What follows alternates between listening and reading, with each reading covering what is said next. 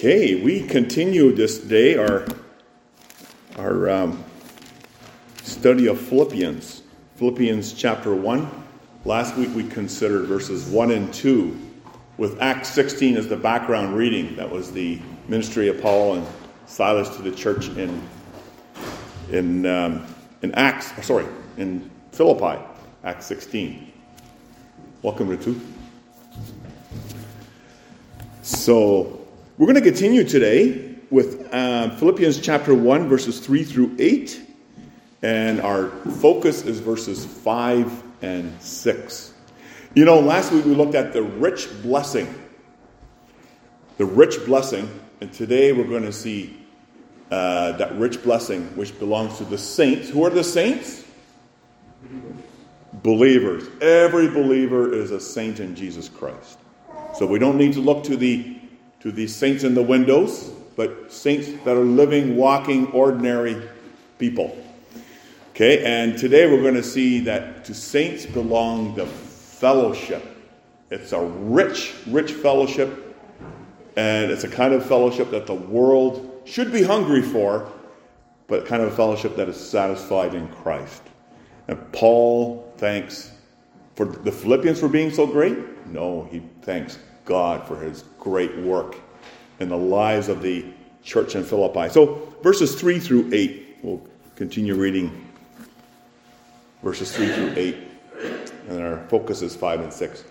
Paul says, first of all, he says, I thank my God upon every remembrance of you, always in every prayer of mine making request for you all with joy. For what? For your fellowship in the gospel, from the first day until now, being confident of this very thing, that he who began a good work in you will complete it until the day of Jesus Christ. Just as it is right for me to think this of you all, because I have you in my heart. Inasmuch as both in my chains and in the defense and confirmation of the gospel, you are all partakers with me of grace. For God is my witness, how greatly I long for you all with the affection of Jesus Christ. I'm just going to read 5 and 6 once more. Philippians 1, 5 and 6. That's our focus. Paul's thanking God for what? For your fellowship in the gospel from the first day until now, being confident of this very thing, that he who began a good work in you will complete it until the day of Jesus Christ. As I was reflecting on this passage, I realized there's so much more that can be said. But let me begin by mentioning that this past week I was talking with a nurse, a young nurse, and he shared with me something that I thought was very upsetting, very sad. It was his colleague, a nurse. She has 3 sons. And she was sharing with him that one is in prison. Another one is on drugs. And now just recently, her 3rd son, who was supporting her, committed suicide. You think about that.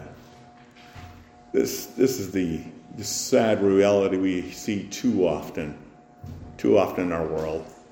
And then he was sharing that some older nurses who are close to retirement, they said, we have no one to care for us when we get older. We're just going to be euthanized. That's the way to deal with our loneliness. When we get too old, we'll just be euthanized. You hear these stories, and it's just not so strange because it's so real. It's so real in our world, isn't it? Stories, and you see the brokenness. And that brokenness is not foreign to us. It comes from sin that our first parents, Adam and Eve, brought into our world, and we ourselves in Adam, right? Sin brought all this sadness into the world. And you see really the brokenness of man's relationship with God. That's what it really comes down to. The brokenness of man's image because of his broken relationship with God. Sin brings what? Isolation, sadness, pain, loneliness. And that's why you hear all around us this human cry for fellowship. Fellowship. People, the sense of belonging. And you'll notice that it's nothing new. It's always been that way since the time our first parents sinned in the garden and we and them, we and Adam. And even before they came to know Jesus Christ, you have this wealthy businesswoman, this entrepreneur, Lydia, right? Doing her trading, we saw from Acts 16, from Thyatira, a different country, trading in Philippi, wealthy. She was confused. She didn't know the way to God. And then you have this young girl being exploited by her masters, turned into a slave girl with a demon in her, an evil spirit. And then you have the Philippian jailer, ready to commit suicide, ready to end his life right then and there. And yet you see, God is so great. He's so powerful. He broke into their lives through the gospel of Jesus Christ. And that sense of, my chains fell off. My heart was free. The sense of the knowledge of knowing that our sins are forgiven, totally forgiven us in Christ. The curse is reversed and he comes to bless us in Christ. And with that, not only that, there's that fruit of fellowship. We're brought into fellowship with a living God and all those who are connected with him by grace. To the saints who are in Philippi, and Paul joyfully mentions, and he says, yeah, and your fellowship in the gospel. That's really the center of the gospel, isn't it? Fellowship. Fellowship. Christ has taken us out of that isolation, out of that, from the curse of sin, and brought us into fellowship with the living God by his finished work on the cross. That is really the heart, isn't it? Being brought back into fellowship with God again, into communion, into a right relationship, a saving relationship through Jesus Christ. And Paul remembers them. He was there from the beginning. And he remembers them in prayer. Why? Because of God's work in their lives. And so he gives continual thanks for two reasons. First of all, he says, I'm thankful for you for your persevering in the gospel. Persevering in a sense of, you're just continuing in the gospel. And I'm thankful for that. But he says, but I'm thankful for another reason, and for a bigger reason. You're doing this because it's God at work in you to continue persevering, to continue keeping on. So yeah, they're persevering because God is persevering in them. It's all his work. It's all his salvation toward us who believe. So we want to see those 2 points this morning. Verse 5, Paul is so thankful for their persevering in the gospel. Notice what he says, verse 3. I thank my God every time I remember you. And I'm always in every prayer of mine making requests for you all with joy. For what? For your fellowship in the gospel from the first day until now. From the first day until now. That means from the first day that they came to know Christ, that Christ came to them, that God opened their hearts. Even until now, it's probably several years later. Paul is just grateful for their fellowship in the gospel. Okay, what are they persevering in? What are they continuing in? Their fellowship in the gospel. I know persevering is a big word. For you boys, you know what persevering is? Think of a building and you run around it once and twice. And suppose you have to run around it 10 times. You're going to keep on going? Keep on going? Yes, you keep on going. You keep on going. That's persevering, right? You continue to run around until the 10th time. Paul saying, I am so grateful for your persevering in the fellowship of the gospel. That's their fellowship is really an aspect of their persevering in the gospel, isn't it? So what is that gospel in which you find your fellowship? I mean, it's a fellowship in the gospel. Central to fellowship is the gospel, is the good news. So what is that gospel then that Paul's talking about? Well, we could go on and on, but strictly speaking, the gospel is the good news. We hear a lot of bad news today, but it's the good news. It's a public announcement. It's public. It's not private. It's a public announcement through the preaching what God has done in Christ Jesus. What he has done in Christ Jesus. What has he done in Christ Jesus? Well, that's what we proclaim. We proclaim the crucified Christ, the death of Christ, the resurrection of Christ, and the exalted Christ. It's really the announcement of Jesus the Christ, who is the Lord and King of the universe. It's the gospel of the kingdom. And what's the gospel of the kingdom? It's an announcement of the destruction of the evil powers. It's an announcement of Christ destroying the works of the devil and raising a people to new life. It's an announcement of reversing the curse that sin brings. The gospel declares also, it doesn't stop there what God has done, but it also declares what we must do. All people in the world, what all people must do. And what is that? Whoever simply repents and believes in the Lord Jesus Christ, crucified, shall not perish, but have eternal life. See, that's the promise. Continuing fellowship, eternal life, forever and ever and ever. It doesn't even break by death.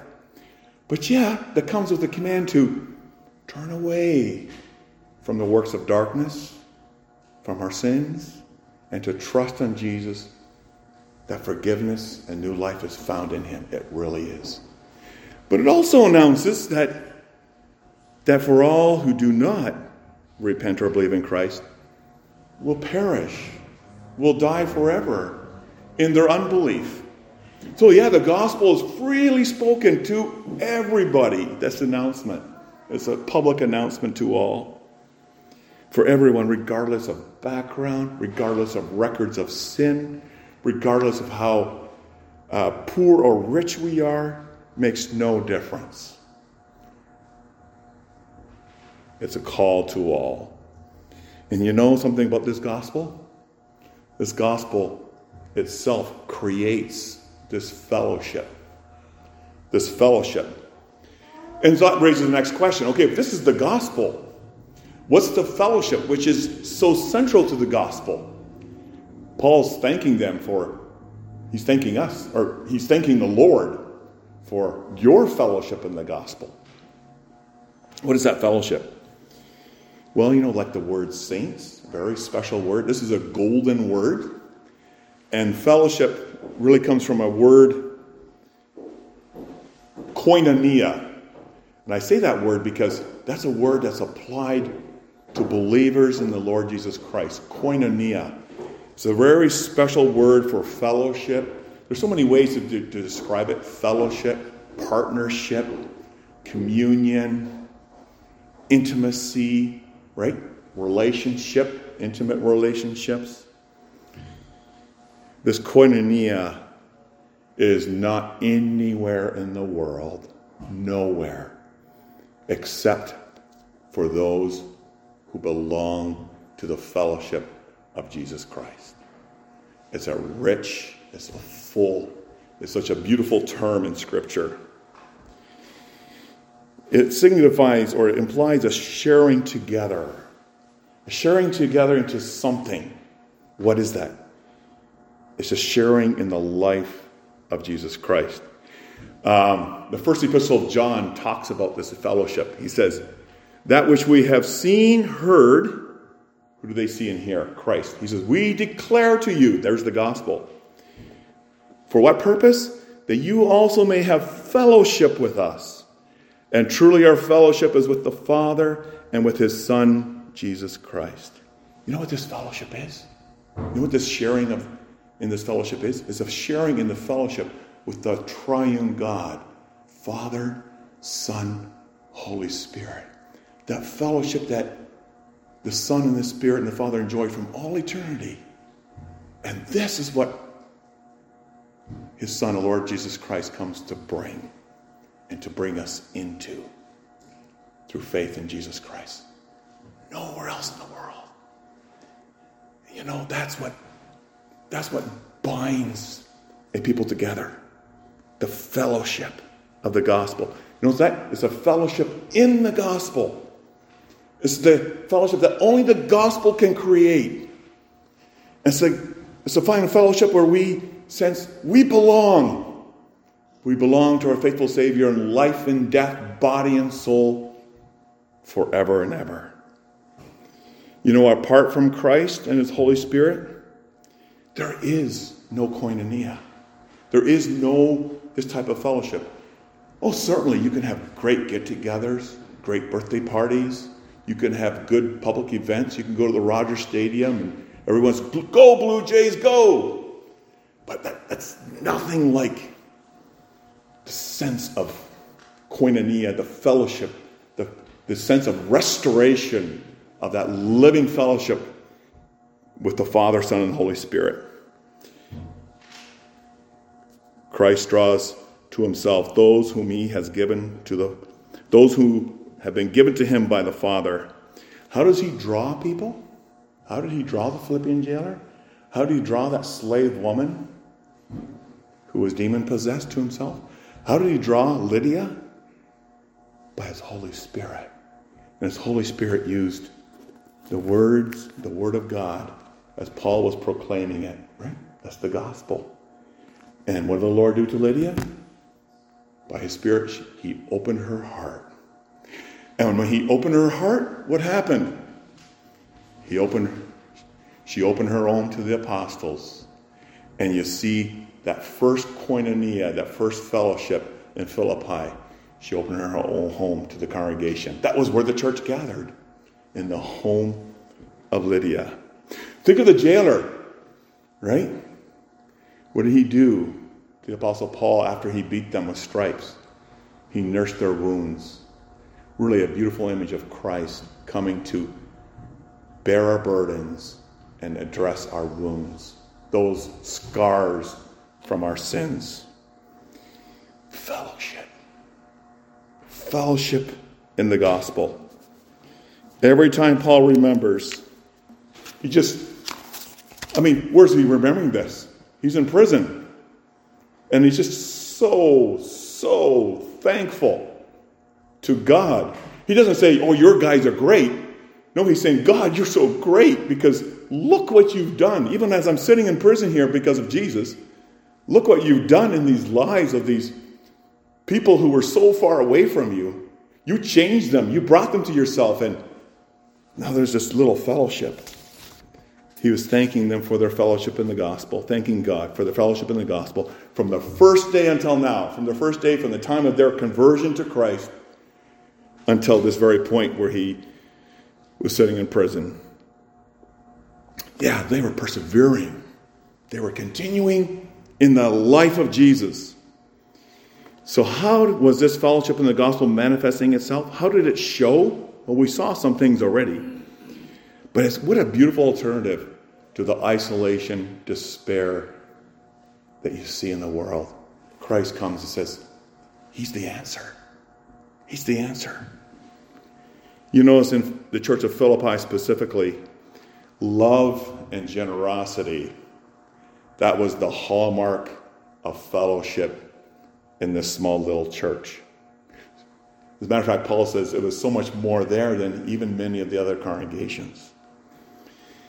It expressed itself in that generous gift. Remember, Philippi, they felt so close to Paul because of the gospel he brought that they sent one of their members. His name was Epaphroditus. You see that in chapter 4. He sent Epaphroditus to Rome, where Paul was in prison, and on behalf of the congregation, he brought a gift. We don't know what that gift was. But that so warmed and melted Paul's heart. Not because they were so generous, but because he was seeing God's work in them. He was seeing the fellowship in the gospel in their lives. And that's what really occasioned this letter in the first place. Because he sent Epaphroditus back with this letter in hand. He's saying, and that's the first thing he breaks out. I thank God for you, for what the Lord has done. And you notice, Sometimes we don't want to be identified with people who are in prison, especially for the sake of the gospel. Because when you take the side, in this case of Pastor Paul, who's sitting in prison, whose side are you going against? Well, are you going against the authorities of the land? You're saying, we're siding with the Apostle Paul, who's in prison, but we're not siding with the authorities who put him in prison. And you see there again the fellowship. That's how fellowship expresses itself. It will stand with Christ, no matter the suffering, no matter the cost. And that's what they did. They stood with Paul. See verse 7? Paul says, I have you in my heart. I mean, they had him in his heart too. In their hearts, I should say. He says, I have you in my heart, inasmuch as both in my chains, there he talks about his prison experience, and in the defense and confirmation of the gospel, you are all partakers. There's that same word again, koinonia. You're all in fellowship with me, in the fellowship of grace. It's that fellowship that Christ gives is unbreakable. Death cannot break it. That fellowship is eternal. Death itself, you think of Romans 8, right? Nothing can separate us from the love of Christ. And that love is expressed in that kind of fellowship within the body of Christ. You know, I was saddened to hear that an elder in one of our churches in Canada, he was wondering if it was proper to pray for Pastor James Coates, who is from Edmonton, Alberta, and was put in prison. He was put in prison because his church was too full. He was breaking the COVID rules. In other words, in the question he was implying, it's not proper to pray for those kind of pastors. Should we not stand with our brothers and sisters in Christ who are in prison for the sake of the gospel? Think of the persecuted church in all the different lands and pastors in prison. We stand with them, do we not? Do we not? And we're willing to die with them, are we not? Because this is the unbreakable fellowship. This is the kind of fellowship that was being manifested in the church of Philippi. Just powerful. Fellowship in the gospel means persevering. That's koinonia. Persevering in the gospel in spite of obstacles. It's a willingness to suffer. Paul says from the first day until now, he just sees the work of God. Their partnership, their participation in the gospel. What does that show? It shows that their faith was really real.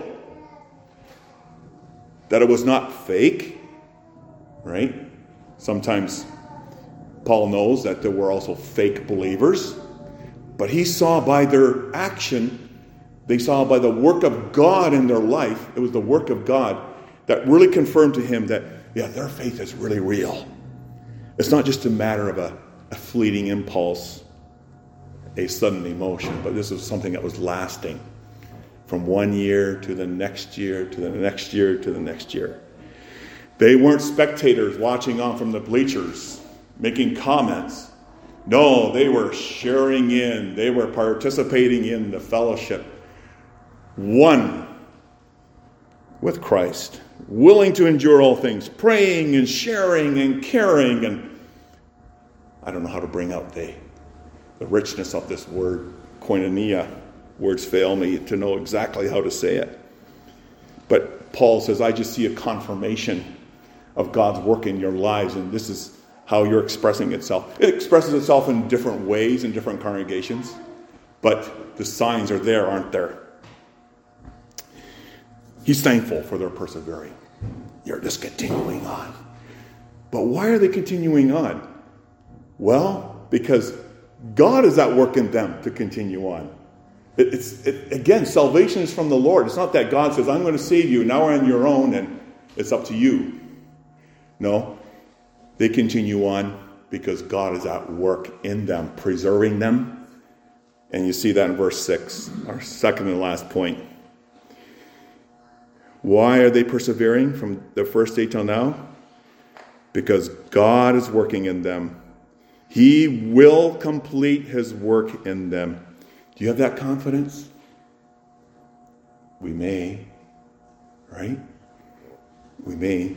God will complete his work of salvation in us too. Look at verse 6. Being confident of this very thing, that he who began a good work in you will complete it until the day of Jesus Christ. Notice when he began that good work in them, really from eternity. But it came in time when he, for example, broke in the lives of the slave girl, the Philippian jailer, Lydia. And he not only began that good work in them, he continues that good work in them from that day until now. And now Paul says, we don't know everything that lies in the future, but one thing I know, one thing I'm confident, one thing I'm really persuaded about is that God is going to keep you in it. That's the kind of God we have. He's going to keep you in it through thick or thin, in spite of all the obstacles, in spite of all of that. These words of verse 6 are some of the most comforting in Scripture. Think about it. How might these words be a comfort to us as God's people? How? You look at your life, I look at my life. What do you struggle with? Sin. Saints, yeah, but daily, right? There's that struggle against sin in our lives, isn't it? And that sin sometimes seems so powerful. And sometimes we fall for it. And sometimes we fall for it for a long time. We struggle with remaining sin in our lives. Sometimes we fall hard and long. And then we still face, on top of that, all the real temptations, strong and powerful temptations, right? From Satan, from the world. Think of envy, terrible sin, and jealousy, and anger, and lust of all kinds. These things and you begin to think, how can God love me?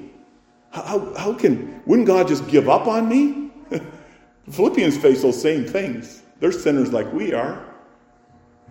How could God persevere with me? Always remember, salvation is not of ourselves. Salvation is of the Lord. It's his grace. We're saved by what? His grace. We're not saved by our works. We're not saved because we don't fall into sins all the time. We're saved by grace, by the God who enables us to walk by faith and to run away from sin. If it was left up to us totally, if God said, okay, I saved you, now you're totally on your own. Okay? It's up to you. It's up to you to stay faithful. It's up to you to obey me according to your own strength and your own power. Not one of us would be here. Not one of us would be in part of this fellowship. None of us would remain standing in the grace of God. Not one. And you think about that, then you begin to realize how weak we really are. Maybe you've heard the illustration of the daisy. You know what a daisy is? Daisy, I think it's got a yellow center, right? It's got a yellow center, and it's got, let's say, 10 petals. Okay, there's a story about a daisy, okay, and that's illustrated by Christians who say they never know if Jesus or God really loves them or not. They're always trying to figure out, does God really love me? They're looking at their own lives and they think, how can he love me? How can he persevere in me? And so what he does then, he takes his daisy and he takes off the first petal. He loves me. He takes off the next petal. He does not love me. Third one, he loves me. Fourth one, he does not love me. And he goes all the way around. And hopefully the last petal says, he loves me, then he'll be happy. But if the last petal that he takes off says he doesn't love me, then he's very sad. Many Christians go through life like that, as if their salvation is based on themselves. And they live with doubts and more doubts And it cripples their service. It cripples their fellowship in the gospel. Because always are wondering, always uncertain, always doubting, never confident. But let me say, that's not the gospel. That's what other religions are. All the other religions are like this. And I know that's a real temptation for us to think that way too, that it's up to us to get to heaven. Our salvation is not dependent upon us. It's not dependent on our promises. It's not dependent on our works. Not by our own strength, not by our own works. But where does it come from? From God's undeserved love, His undeserved mercy. And He's the kind of God that when He brings someone to salvation, that person will never lose his salvation. He will never totally lose his faith. Sometimes a person may walk away from the fellowship for a time, maybe for 3 years or 5 years. But if God has truly begun a good work in that person will come back to the fellowship. What He's begun in us, He will continue to do, and He will complete. You know, we have the confession called the Canons of Dort, number 5. It's not cannons like you shoot with, but it's a summary statement of what we believe. And it reminds us that with respect to ourselves, this could easily happen that we would fall away, and no doubt we would fall away. But with respect to God, it cannot possibly happen. However, it says the promise cannot fail. His promise cannot fail. The calling according to His purpose cannot be revoked. The merit of Christ as well as the interceding and persevering cannot be nullified. The sealing of the Holy Spirit can neither be invalidated or wiped out. That's the confidence we can have as we go forward. Of course, we need to persevere. But part of persevering is believing. Continue not to doubt.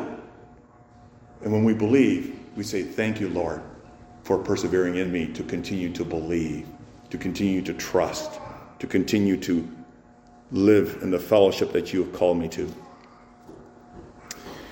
Yes. You know that song that we're going to sing in a few moments? That children so love to sing, but which is so true? Jesus loves me.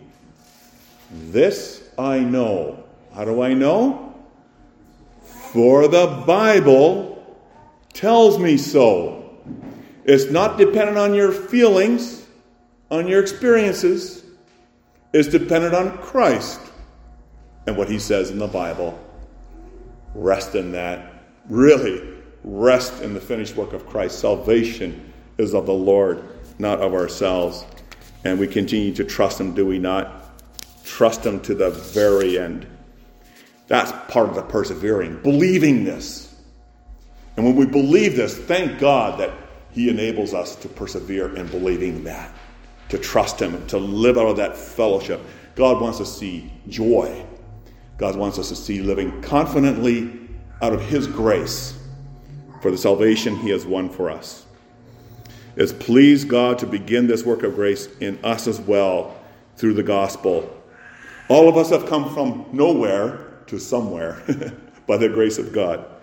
And how is He going to keep us? How is God going to keep us? Well, He keeps us, how in this way? By the hearing and the reading of the gospel. That's what He uses. Yeah, so important, hey, to be part of that fellowship.